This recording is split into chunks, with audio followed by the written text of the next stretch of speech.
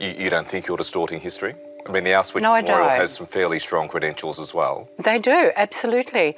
But I don't think I am. And I come back to the notion that, as with the tattooist, I am not telling the story of the Holocaust. I'm just telling a story.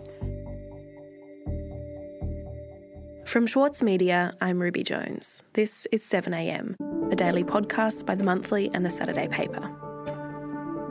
Australian author Heather Morris's books about the Holocaust have sold millions of copies, but the people she's writing about are in many ways unrecognisable to their families and to the historical record. 75 years after the liberation of Auschwitz, Christine Keneally on the responsibility to tell the truth about what happened in those camps. So, Christine, can you tell me how Heather Morris came to be writing these very successful historical fiction novels about the Holocaust? Heather Morris was from New Zealand originally. She became an Australian resident. She's been living in Australia for a really long time and raised her family here. Christine Keneally is an author and investigative journalist. She writes for The Monthly. And for a long time she worked as an office manager and was, at the same time, as a lot of us are, an aspiring artist. She was an aspiring screenwriter. And she was working on screenplays for many years until someone introduced her in 2003 to a man called Lali Sokoloff. Can you tell me your name? Yes, my name is Ludwig born Sokolov, born 28 October 1916 in Czechoslovakia. He was in his 80s, he's a Jewish man living in Caulfield, and he wanted someone to tell the story of his life. And his life was absolutely extraordinary. Is Sokolov the name you were born with? No, my name was Eisenberg. I changed it when I came back from the camp. He had been in Auschwitz from 1942 to 1945, and he was forced, as many inmates of Auschwitz were forced to do, jobs. I had a name in the camp, and the name was Tätowierer. Everybody knew me under that name, even the SS. He was one of the tattooists of Auschwitz, so he tattooed hundreds and thousands of people as they came in the gates of Auschwitz and gave them a number assigned by the Nazis. Because you've been a number in the camp. You didn't have a name, right? You've been a number. Tell me about how the conversations that she had with him turned into a book. Yeah, so I guess the story goes, and this has been really part of the promotion of the book, they developed this friendship over many years. And originally she was going to write a screenplay about the story of the tattooist, but she decided to turn it into a novel. She actually tried a Kickstarter, I believe, at one point, and then an editor at Echo Press in Melbourne saw the Kickstarter and they took it from there. It turned into a novel, a fictional story set inside a real world. So her novel, The Tattooist of Auschwitz, what was the response when it came out? It was an absolute smash hit. It was an absolute publishing phenomenon. The Tattooist of Auschwitz, a debut novel, has sold more than 1 million copies and became a global bestseller. Heather Morris is, of course, the author of the international best-selling and #1 New York Times best-selling The Tattooist of Auschwitz. Heather Morris, welcome. It sold many, many millions of copies. Publishers all across the world bought the book, and it's been translated into, I've lost count of how many languages. So as it became more and more popular, as more and more people read it, certain things started to be raised. There were questions both about the representation of Auschwitz in particular, but also about specific details and facts in the book. There was a blogger who pointed out that the story of Lali Sokoloff finding medicine to save Gita Furman, the woman who later became his wife. She was sick and he found penicillin for her, but penicillin wasn't actually available at all at the time. So that was clearly not the case. I was writing a newspaper article about it, and I became really interested in the numbers that Sokoloff was tattooing on the inmates of Auschwitz. Gita Furman's number plays this critical role in the book. He apparently falls in love with her the day he meets her. She's standing before him in the line waiting for her tattoo, and he tattoos the number 34902 on her arm. But when I was looking into it, trying to understand actually how the numbers worked, it struck me that it wasn't possible for someone with that number to have entered Auschwitz on the day that she supposedly did enter Auschwitz. So I looked into it further. Eventually, I was able to sit down and watch her Shoah Foundation interview, which was videotaped in the 1990s. And she herself says that her number was 4562. So that was completely wrong. And it also seemed to be a sort of very pointless, unforced error for a book that claimed to be so authentic. As you say, this book, The Tattooist of Auschwitz, is a work of fiction. So why does it matter that it's not totally accurate in these ways? Right. So it's historical fiction. So one expects, of course, that with historical fiction, a fictional story is set inside a real world. There's always going to be differences. There are always going to be things that aren't quite right in order to make a story work. And I don't think anyone has a problem with that. I think the real problem with this was that so much had been made of the authenticity of the book, of the factuality of the book. It was spoken about as 95% true, and that so much had been made of that, and that it turned out really to be a very flimsy claim in the end. And so after it emerged that parts of this book were factually misleading, was there any fallout? Were there consequences for the author? Not really, not as far as I can tell. I mean, probably a few newspaper articles that were critical. The Auschwitz Memorial Journal article was certainly extremely critical. They ultimately called the book a document of no value. But the book continues to sell, as far as I know, and Morris has also gone on to publish a second book in what I believe is now called the Tattooist of Auschwitz series. Hello, kia ora. I'm Heather Morris, the author of The Tattooist of Auschwitz and the soon-to-be-released Silke's Journey. And that second book is Silke's Journey. That's right. Mm-hmm. Can you tell me a bit about Silke's Journey? So just like the first book, it is based on the real-life story of a real person, although it's a novel. And in this case, it's based on the story of a woman called Silke Klein. Let me tell you a little bit about Silke, an 18-year-old girl who was found in Auschwitz in 1945 by the Red Army, and who was then transported to a Siberian gulag. If you've read Tattooist, you've heard about her. Silke Klein, who was also at Auschwitz between 1942 and 1945. She was a minor character in the first book, and now this book is about her whole life.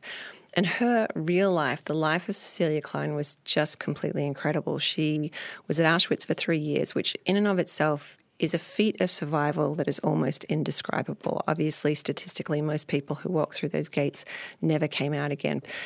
Not only did she survive Auschwitz, she was then sent to a Russian gulag, Vorkuta gulag, where she was imprisoned for 10 years. When I was researching the piece, I spoke to a number of scholars about this, and some of them at first didn't believe me that it had been possible for someone to do that because they hadn't even heard of someone who'd been through such a terrible ordeal and had survived. And so how was Silke portrayed in Heather Morris's book? So the character of Silke she's like a kind of princess heroine of Auschwitz. It's a really strange representation of a person. Given the realities of Auschwitz, she's portrayed as incredibly sweet and remarkably beautiful. And Morris attributes the story of Silke's life primarily to the memory of Lali Sokolov, the tattooist of Auschwitz. And this is a really interesting thing to do because there are actually people out there who knew Silke very well. Silke had a stepson called George Kovac. He lives in California, and George met Silke numerous times. And Morris actually got in touch with George just before the book was published. She said she couldn't make it available, but what she could do was read some excerpts out. So one night they sat together and she read out some excerpts of Silke's Journey. But that did not work out so well. Her representation of his father was completely unrecognizable to George, and shortly after that meeting, his attorney got in touch with the publishers, and in fact, the character of Ivan Kovac, George's father, was taken out of the book as a result of that before it was published. But he still was deeply unhappy about the representation of Silke, who he didn't recognize at all from the novel. The fact that this woman was about to be sort of the main character in this hugely successful novel and that she had his stepmother's name was really distressing to him. The publishers said that George really couldn't object to the representation of his stepmother because she was only his stepmother and not a blood relative. And then at that point, George Kovacs got in touch with me. We'll be back in a moment.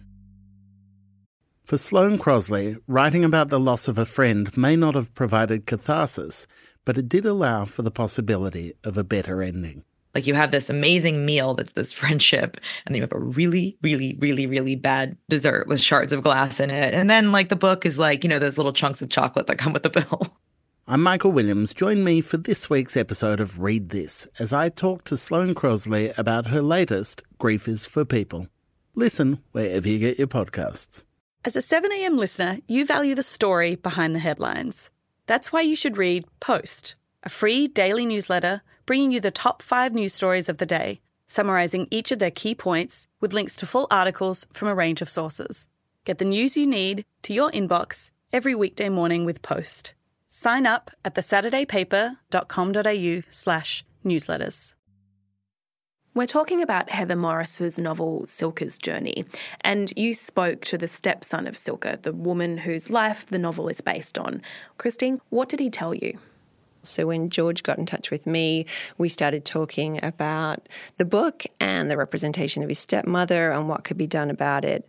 And he wanted me to understand what he found so problematic about the book. To begin with, he found the reality of the book just completely unbelievable. The representation of Auschwitz seemed like a strange, light version of the death camp that made no sense.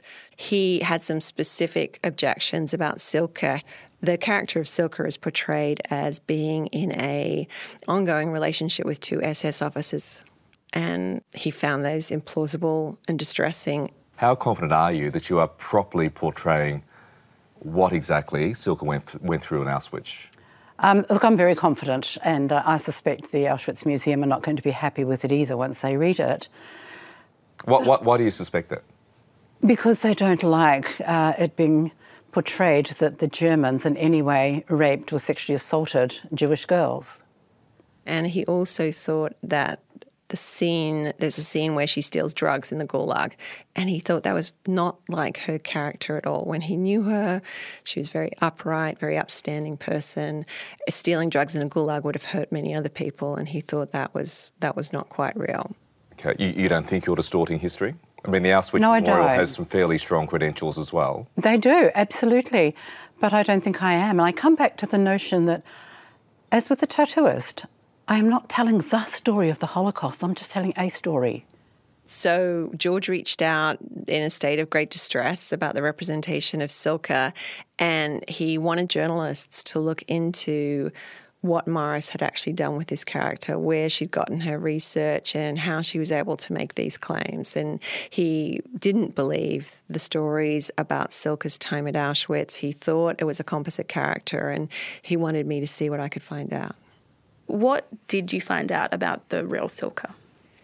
So I started looking into Silka Klein at Auschwitz, and I found a woman of that name who was remembered by many survivors, and this was in testimony that had been taken in 1945, written down in the 1960s, video recorded in the 1990s. She was remembered by many people, and she was actually referred to by some of them as the notorious Silka or the famous Silka.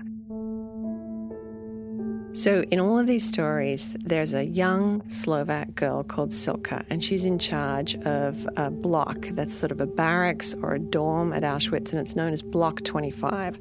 And in such a nightmarish, hellish place, this was surely one of the worst places, because this was where women were sent before they were then sent to the gas chambers. They were warehoused in this block.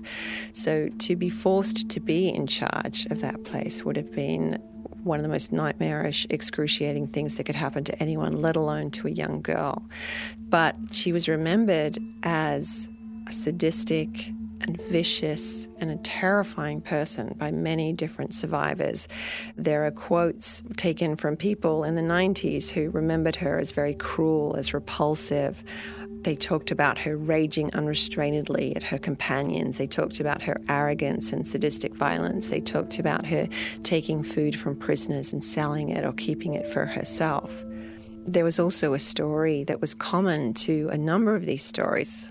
that in her duties as the head of Block 25, as someone who had to escort or scream at or push or get these people, dying people, onto the cart to go to the gas chambers, she actually had to put her own mother onto the cart and send her there.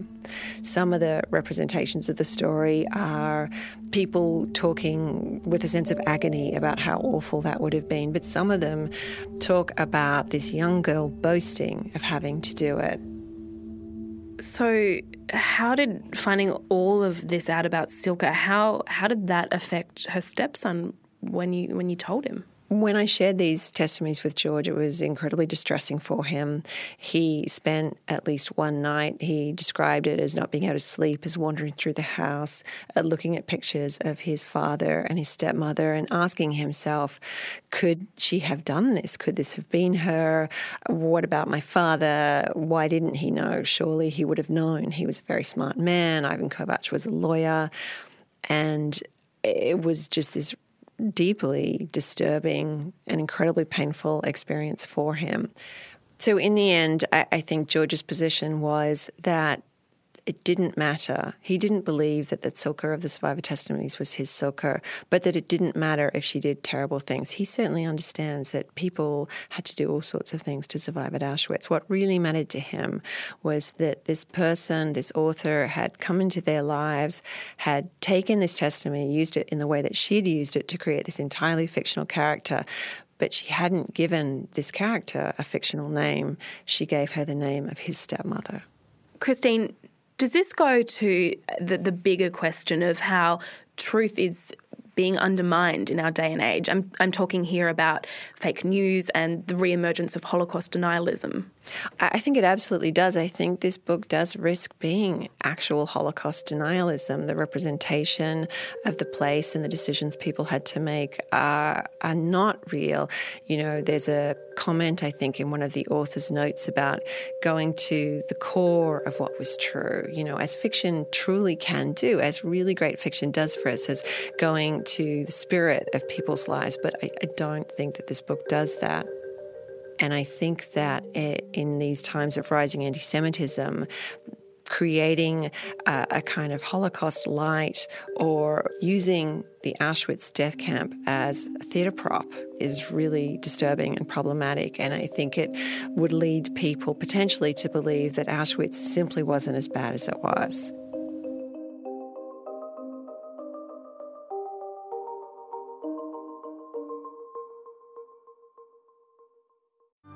Mahler's music embodies the very essence of humanity. Experience his epic Song of the Earth with the Australian Chamber Orchestra, Richard Tognetti, and internationally acclaimed opera stars Stuart Skelton and Catherine Carby.